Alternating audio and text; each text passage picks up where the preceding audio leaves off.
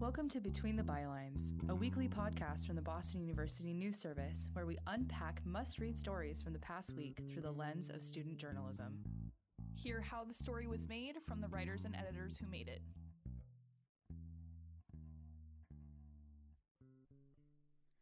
Hi, it's March 21st, 2019. My name is Abigail Freeman, and I'm the Assistant Managing Editor of BU News Service. Our Managing Editor, Sophie Will, couldn't join us today because she is in meetings, but I am joined by our Business Editor, Dave Sebastian. We are going to play back an interview with Dave about his experience reporting on Harvard yesterday. Welcome, Dave. Thanks for having me, Abby. Basically, can you break down the story for us? Sure. So this morning, a lawsuit came against Harvard from this woman from Norwich, Connecticut, named Tamara Lanier.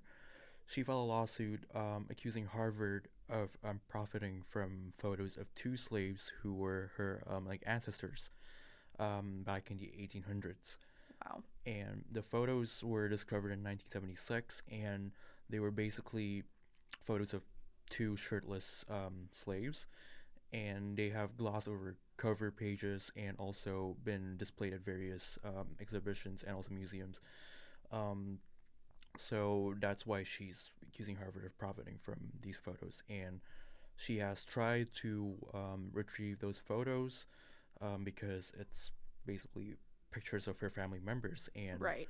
The lawsuit said that Harvard did not respond to that and still insisted on keeping those pictures. And Dave, can you tell us more about the two individuals in these photos? What's some background info on them?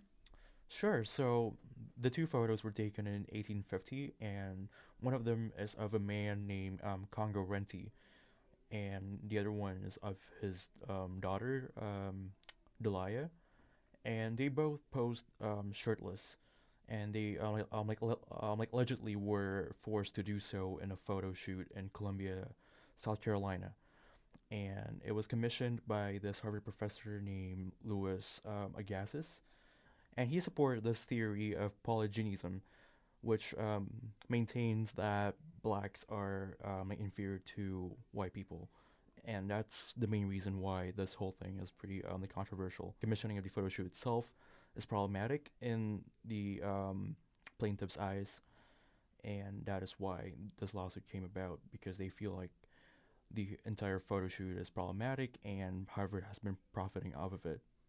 So, do you know how she found out about Harvard having the photos? So it's been there for quite a while. Again, these pictures were discovered in 1976 Right. by a researcher at the Harvard PBD museum. And that researcher actually expressed some concerns about the museum keeping those photos because they were basically ancestors of current African Americans, and but Harvard decided to still keep those pictures, and so all around in on covers of books and also Wow. various pamphlets of conferences. So this woman, Tamara Lanier, filed a lawsuit against Harvard. I just can't even imagine discovering something like this. And it's very interesting that Harvard hasn't responded yet. Right. So I reached out to Harvard as I wrote a story, and they basically said that they have nothing to comment as of now because they haven't received the copy of the lawsuit. So we don't know yet about what their stance is on this. Okay. Yeah. And did you speak with a Harvard spokesperson? Again, he declined to comment and Identify who he was even? well, he gave me his name, but Okay. we only emailed each other, and Okay. that's what happened. Cool. So how do you recommend going about a story like this? Basically, for those who don't know the context of our editorial team, Sophie basically pinged all of us with this breaking news story. I was writing a paper and had my phone down and wasn't available, but thankfully Dave was, and he jumped on it. And we really wanted to get the story out as soon as possible, but at the same time, Dave knew that he wanted to reach out to Harvard. So Dave, how do you recommend, how long should a writer hold off on running a story? And should they wait for someone to get back to them before running a breaking news story? I don't think so. I mean, breaking news, like you're trying to put the word out as soon as possible. So just write whatever you can as fast as you can. And Make put sure it- it's accurate, of and course. accurate, of course. And put it out, and you can always update the story afterwards. And that's what I did in this case because the Harvard spokesperson only got back to me after I published the story. Okay. So that came in around like an hour after I published the initial story about a lawsuit. Okay. And you did include that you had contacted them, right? Yes, Okay. In the first publish. right. Yeah, I think that's very helpful, and I think it's interesting to see how this story will develop. I'm sure we'll keep an eye on it. Definitely. Do you think that we could possibly get in touch with the woman who is suing Harvard? Do you think that would be the next step for us as we develop the story? Definitely, yeah. I mean, I was aware that some news outlets got in touch with the women, Mm-hmm. but it's just like as students, we just had time limitations, and So true.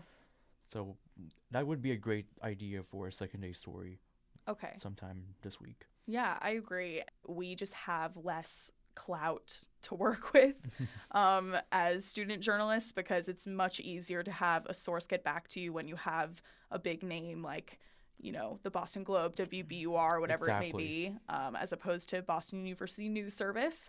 Do you have any tips for how we can stand out to sources amongst, because I'm sure that a lot of publications were reaching out to the Harvard person today. Do you have any tips on like how to entice them to get back to you as quickly Right. as possible? So when I write my emails, I don't usually name myself as a student journalist. Like I would just say that I'm Dave Sebastian from BU News Service, and they can just figure it out that BU News Service is a student publication without actually identifying it in the email. So that usually helps, I think. Yeah. Um, Essentially, don't like downplay yourself. yeah, because definitely. you're still a journalist, and you just gotta put yourself out there,